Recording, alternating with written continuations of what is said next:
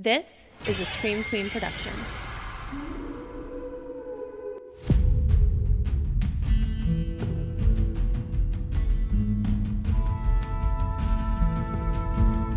I'm Jen Carpenter, and this is So Dead Podcast. It's True Crime Tuesday, Deadheads. I hope this post finds you all safe and sane. It has been just about a month now since Michigan has officially been canceled, and life as we know it right along with it. But time marches on, and here's something. This Friday, I will turn 40. The big 4-0. I cannot believe I'm saying that out loud. There was supposed to be a big surprise party. Surprise!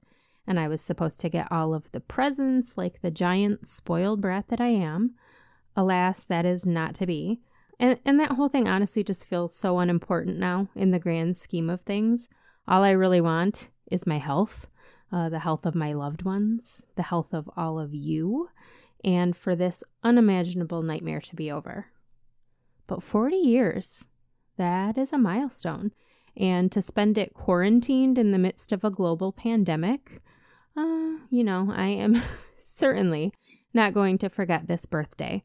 But today, I want to talk to you guys about someone else's birthday. On April 28th, Glenn Richard Houston Jr., Lenny, as his family calls him, will turn 50 years old. And his family would love nothing more than to celebrate his special day with him, albeit from a safe distance, but they can't because Lenny has been missing since 2001. Before we get into this one, I want to tell you how I first heard about the disappearance of Lenny Houston. My buddy Kate Saxton, who lives very near where Lenny went missing, brought this story to my attention as kind of like a, hey, here's the true crime story from my hometown, you should look into it. Which I get those a lot, but then Kate looked into it. She started asking people around town about Lenny. She got in touch with his family. She did a ton of research, and she actually arranged a meeting for me with Lenny's sisters, which that is something that I have not done before. Met with a family before doing the research and doing a story for a case, and it was intense. It was sad, but it brought such a realness to this story. Meeting with Lenny's sisters was actually the last social thing that I did before the world shut down. Kate and I met them at the Middleton Diner on a Sunday. They shared stories and pictures, and then Lenny's sister Rose took us to some of the important locations in the case, including a place called Rainbow Lake, which is its whole own story that we'll talk about later. In a different world, Kate would be here telling this story with me because it's really it's hers. But congregating is illegal at the moment. So today, Kate is my silent co-host. I promise you guys, she's super fucking funny and she's pretty easy on the eyes. Not that that matters in podcasting or in life, but she is, just saying. So everybody say hi to Kate. Hi, Kate. All right, let's get to it. Fulton Township, which is not to be confused with the city of Fulton. Apparently, we needed 2 Fultons in Michigan for some reason. Fulton Township is located about 40 miles due north of Lansing. With a population of just under 2,500, Fulton Township is made up of 3 unincorporated villages, Perrinton, Pompey, and Middleton. So, 2,500 people, that is a small town, as it is, and then divide that into thirds. That's how small of a community we're talking when we talk about Middleton.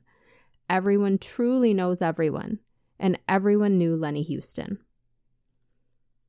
Lenny was born on April 28, 1970, the second youngest in a large blended family. He grew up in Ithaca, another small town in a sea of small towns just about 15 minutes north of Middleton. In fact, if you're looking at your hand as a map of Lower Michigan, Ithaca is smack dab in the middle of it. Every article I could find about Lenny was sure to mention that he was mentally disabled or mentally impaired, but he didn't let his disability hold him back. Lenny was a kind, gentle soul who would help anyone and who loved to play pranks on his sisters. He liked everyone and he trusted everyone. He graduated from Fulton High School in the late 1980s, and he stayed in Middleton to be close to his family. He loved the Dukes of Hazzard, and he recorded every episode on his VCR. He liked country music, and he always had a Pepsi in one hand and a cigarette in the other. He loved his cats. He had 3 of them. And he was close with his family, especially his mom. Lenny was easily recognizable around town. He rode everywhere on a blue bicycle with a wire basket. By the time he was 30, Lenny had his own apartment in the heart of Middleton and a job at Fulton's Country Corners, a gas station and convenience store just minutes from his apartment. For most, these would seem like positive steps toward independence. But for Lenny, this spelled trouble, because both the store he worked at and the apartment house he lived in were owned by the same man, a man named Roger Brown. And Roger Brown was bad news. According to Lenny's sisters, Roger pretty much owned Middleton, which, again, Middleton's about 2 seconds big. Roger owned Country Corners, the store where Lenny worked. He owned the adjacent car wash, and he owned several rental properties around town. He had a reputation for shady dealings and was said to be a master manipulator. And unfortunately, Lenny's naivety and willingness to help others were no match for Roger Brown. He was under Roger's thumb day and night. He did everything Roger asked of him, which is how he wound up in Roger's company on October 29, 2000, when Roger went to shake down one of his tenants that was behind on rent. The tenant wasn't home, so Roger, with Lenny by his side, illegally entered the residence and took some of the tenant's personal property as collateral. Which, obviously, that's illegal. It's, theft. But Roger didn't just take any old property. He took a rifle and a hunting bow, which makes it super illegal. The tenant reported the theft, so the police started asking questions. Roger Brown was a brick wall, but Lenny Houston was a hot mess, and so authorities quickly zeroed in on him. At first, he tried to avoid the police like Roger instructed him to do. Roger told him if they just ignored the problem, it would go away, which is something we'll circle back to later. But Middleton is small, and there weren't many places for Lenny to hide. So the police eventually caught up with him. After talking to Lenny, the police decided they had enough to arrest Roger Brown, not just for the theft of the firearm, but also for another incident Lenny witnessed, which took place on January 26, 2001. According to the Gratiot County Sheriff's Office, Roger assaulted a 10-year-old boy in Lenny's apartment. Because of his childlike nature, the neighborhood kids all liked Lenny and often hung out with him around his apartment. On the afternoon of January 26th, a group of neighborhood kids, including the 10-year-old boy in question, were visiting Lenny when Roger Brown showed up. Now, this was less than a week before Roger would be hit with a weapons charge for the theft from his tenant's apartment. So the police were poking around, tensions were high, and according to multiple witnesses, upon entering Lenny's apartment, Roger grabbed this 10-year-old boy by the collar, shoved him against a wall, and began screaming at him, accusing him of playing in the apartment's attic. Which, I've seen this apartment. It is not a well-maintained building by any means, so I find it hard to believe that Roger was concerned about damage to the building, because it really doesn't look like a building that he gives a whole lot of a shit about. My unsolicited opinion is that there had to be something up in that attic that Roger Brown was worried about someone finding. So as he was demanding a confession from this 10-year-old kid that he had cornered against a wall, he slapped him. He fucking slapped someone else's baby across the face. Now, I walk a pretty fine line on the show when talking about unsolved cases because you have to be careful what you say about suspects who haven't actually been charged with the crime. But this motherfucker, hitting a child, not even his own child, which, not that that would be okay, but a grown man hitting a 10-year-old child that he doesn't even know in the face? You are an asshole, Roger Brown. You're a piece of shit, and you deserve whatever people say about you as we proceed. And by people, I mean me. So this traumatized kid runs home. He's crying. He tells his mother what happened. And of course, she calls the police. I mean, I personally, if I'm this kid's mom, I probably would have blown up his car or something. But calling the police was a more rational response It's the right thing to do. When police arrived at Roger Brown's house to question him, he was combative and even at one point tried to slam the door in their faces. So this is a guy that's truly too big for his britches. He thinks he's above the law, above the police. He can go where he wants, take what he wants, touch who he wants, assault who he wants. And when the police try to question him about it, he's even above the police and above being questioned and having to answer for his actions. So again, an asshole. On February 1st, 2001, a warrant was issued for Roger Brown's arrest on weapons and assault charges. The assault charge was a misdemeanor, but the theft of a firearm charge was a felony. He was facing thousands of dollars in fines and up to 5 years in prison if convicted. A preliminary hearing was scheduled for February 14th, 2001, Valentine's Day, of course, the worst day of the year anyway, and Lenny Houston was about to be subpoenaed to testify as a witness, as the only witness on the weapons charge, and he was hella stressed about it. Roger was putting pressure on him to disappear before the hearing so that he couldn't testify.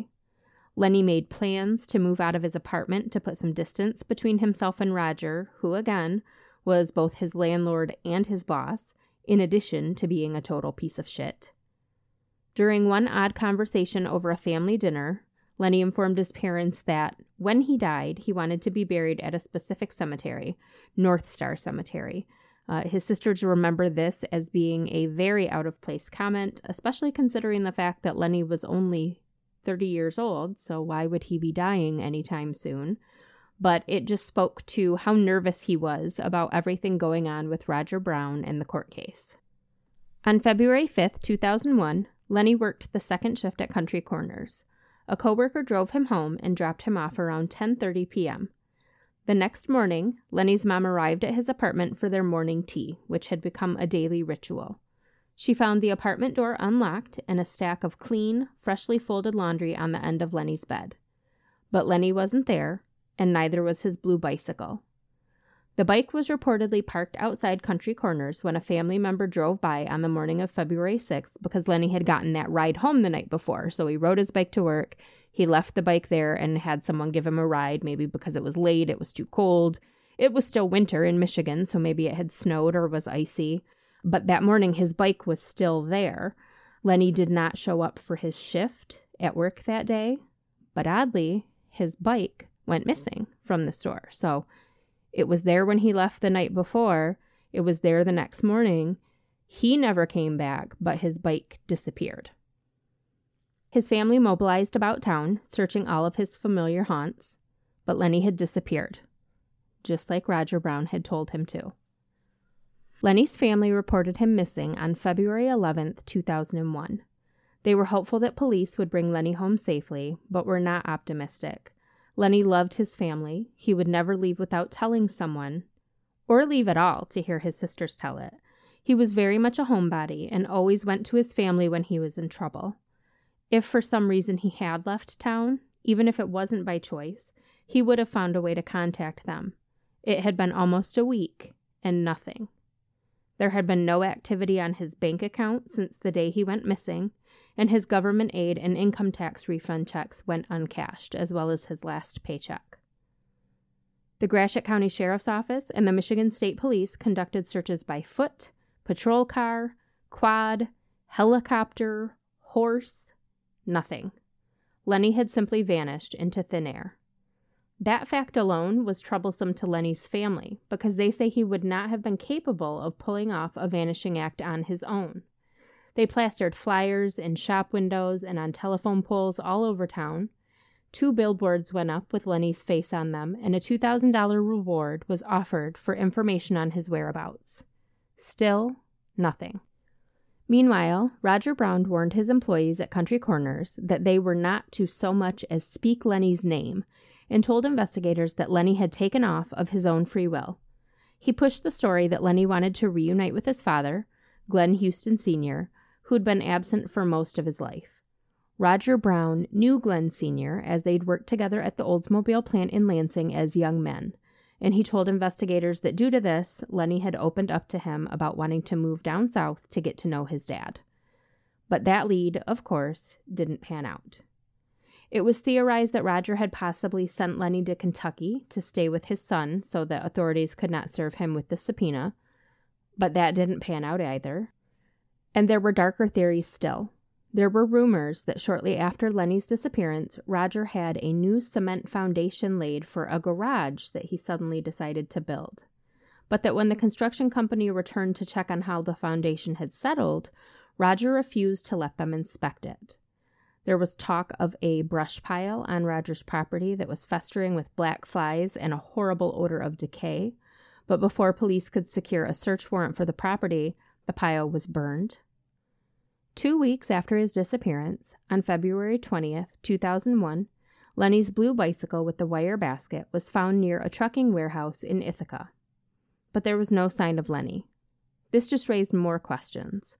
How did Lenny's bike get from Country Corners to Ithaca, 20 miles away, after Lenny disappeared? On March 16, 2001, the felony firearm charges against Roger Brown were dropped because the entire case hinged on Lenny's testimony. So Lenny's well-timed absence saved Roger thousands of dollars and years of prison time. In the assault case, Roger pled guilty to jostling and paid a fine of $360. So when Lenny Houston disappeared, so did all of Roger Brown's problems. In the small village of Middleton, where everyone knows everyone and everything, the disappearance of Lenny Houston was all at once the only thing anyone could talk about and the one thing everyone was afraid to talk about. It's been alleged that Roger would threaten people who brought up Lenny's name and that he used intimidation tactics on Lenny's family, even going so far as to vandalize their property and taunt them. Roger considered himself the big man about town. Again, Middleton is not even a town. It's basically a neighborhood, but okay, bro, you do you. And as the big fish in the small pond, he had lackeys, cronies, a crew, whatever you want to call them. A group of friends, employees that did his bidding for him. And you know what they say, right? Loose lips sink ships. Is that it? Is that what it is? Now that I'm saying it out loud, I'm not entirely sure. I think it's right. Anyway, the more time passed, the more comfortable Roger Brown became about running his mouth, saying things like, oh, they'll never find him. He's never coming back. And his crew followed suit. The idea that Roger killed Lenny, or had Lenny killed, to get out of a possible 5-year prison term became Middleton's worst-kept secret. And if that's true, God, what? Like, is that what a human life is worth? 5 years? What your fucking soul is worth? Up to 5 years? Well, scratch that, because I'm pretty sure Roger Brown sold his soul a long time ago. As proof, here is a statement that he made to the Carson City Gazette regarding Lenny, who he referred to as easy to replace. I'd like to make this thing die. We're getting tired of the whole thing. I'm not going to sit down and worry about one person because he's not around. The guy was mentally retarded, and I think as far as he was concerned and I'm concerned, it's done with. Fuck you. That's all I have to say about that.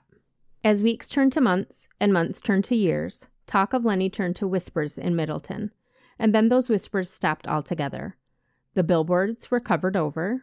The posters were taken down, probably by Roger fucking Brown. The reward money was allocated elsewhere. The news outlets stopped calling. But Lenny's family never gave up. For years, his sister Rose called the Michigan State Police Post in Ithaca monthly, asking for updates on the case. Vigils were held on the anniversary of Lenny's death almost every year. In 2007, Lenny was featured on America's Most Wanted. Still, nothing. Lenny's family has not had contact with the media or the authorities since around the 10th anniversary of his disappearance, which was in 2011. In a feature that ran on the 10-year anniversary, the last time I could find that Lenny was in the news, Michigan State Police Detective Steve Benn told the Morning Sun that Lenny's disappearance still keeps him up at night. It's the most frustrating thing I've ever been involved with, he said. Somebody's going to come loose with some information. Somebody knows something. That was in 2011. Lenny's mother, Barbara, passed away in 2015. His stepfather, Jules, passed away in 2016. They died without knowing what happened to their son. But they knew. They purchased a plot adjacent to theirs for Lenny so that when he's found, he can be buried beside them. And that's all his family wants at this point. Meeting with Lenny's sisters gave me an opportunity to do something that I haven't done before. I got to ask them what they wanted the outcome, the impact of this episode to be, which that was both a very powerful moment and a very unnerving one, because the pressure to do a story justice once you've looked the family of a victim in the eyes and promised to try to help is a lot. Lenny's sisters are under no illusions about what happened to him. Of course, there's always going to be that little glimmer of hope that comes with not knowing, but realistically, they believe Lenny was killed very soon after he went missing, and that he was likely already dead by the time they realized he was gone. They believe Roger Brown is responsible. It's not so much a question of what happened to Lenny at this point as where is Lenny. They just want to know where he is. They want justice. They want closure. They want to be able to honor their parents' last wish, to find Lenny and give him a proper burial. In the words of Lenny's sister Ruth, we miss the world out of him. We're coming up on 20 years since Lenny went missing, and Detective Ben was absolutely right. Somebody knows something. I've been to this town. I've seen Lenny's apartment where he disappeared from, the convenience store that he worked at, his empty burial plot. I've even seen the garage that he's supposedly buried beneath. It is all within like a 5-mile radius. Maybe less. There are people who know what happened. Secrets weigh on you. Time wears you down. And with everything that's going on in the world right now, there has never been a better time to be a hero. So if you know something, say something. Lenny Houston was last seen alive on February 5th, 2001 in Middleton, Michigan. At the time of his disappearance, he was 5'5", 120 pounds, with dark hair, brown eyes, oversized gold-framed glasses, a thin mustache, and possibly a goatee. He had a scar on the top of his head, a large birthmark on his neck, and a gap between his upper front teeth. He was wearing a blue or green jacket, sneakers, a silver mood ring, a silver Avon ring with an embedded diamond, and a silver watch. If you know anything at all about the disappearance of Lenny Houston, please contact the Michigan State Police Ithaca Post at 989-875-4111. And I'll have more photos of Lenny as well as information about who to contact if you have any tips on the So Dead website. Now, a little weird fact about Roger fucking Brown. He's still alive, like all villains. He still lives just minutes from where Lenny disappeared. He lives in what is essentially, but not exclusively, a retirement community called Rainbow Lakes. There is indeed a lake there, although I did not see any rainbows. And while I was going on a little tirade about how unfair it is that you can kill someone and still wind up living in a cabin on Rainbow Lake, my silent co-host Kate informed me that Roger fucking Brown is not the only maybe murderer living on Rainbow Lake. Because Artis fucking White, who remains the only suspect in the murder of his wife Bernita White, who coincidentally was killed just a few months after Lenny disappeared, lives on Rainbow Lake as well. My friend Ashley talked about Bernita's murder way back in episode 9. So, moral of the story is, if you maybe probably got away with murder, Rainbow Lakes is the retirement community for you. My sources for this episode were thecharlieproject.org, an article in the Morning Sun by Linda Gittleman written on February 6, 2011, a couple of articles from the Carson City Gazette written by Elizabeth Walden, one from February 13th, 2006, one from February 8th, 2010. And then there were a couple of article clippings that the family had that they gave me, but they were literally clipped out of a newspaper. So I don't know what newspaper they were from. There was no date. There was no author information available, but I did draw a few facts from a couple of those. And that is it. Thank you for coming to my Dead Talk. It's once again time for me to answer a listener question, and I thought this one was appropriate for today. Kim Wilson Walker asked, Are you more drawn to the unsolved crimes, or is it more satisfying to research the solved crimes with answers? I think that from a storytelling standpoint and from a human standpoint, definitely the stories where there's an answer are more satisfying, because this awful thing happened, but there's someone you can punish for it. There's justice, there's karma, there's the right in the world that this person has been caught and punished. But as a podcaster, as someone sharing these stories with a large group of people, the unsolved ones, I think, are more important, because there's still something to do there. There's still, you never know who's going to listen or who's going to share it with who, or who might know something, or what tips this might generate. And the whole goal of this episode, and any episode that focuses on a missing persons case or an unsolved murder, is to solve it, to help generate buzz about a case that people have forgotten about or stopped talking about, and who knows what will come out of that. But again, then you've got fuckers like Roger Brown living on Rainbow Lakes getting away with murder. So that's the downside to that. Anyway, thank you guys so much for joining me today. Please remember to rate, review, and subscribe to the podcast wherever you listen. You can find me on Facebook, Instagram, Twitter, Pinterest, and YouTube at SoDead Podcast. Please check out the Patreon page for ways to support the show financially. You can find that at patreon.com/SoDead Podcast. And be sure to visit SoDeadPodcast.com for all of your SoDead merch. As always, you guys can email me with your feedback and story ideas to SoDeadPodcast@gmail.com.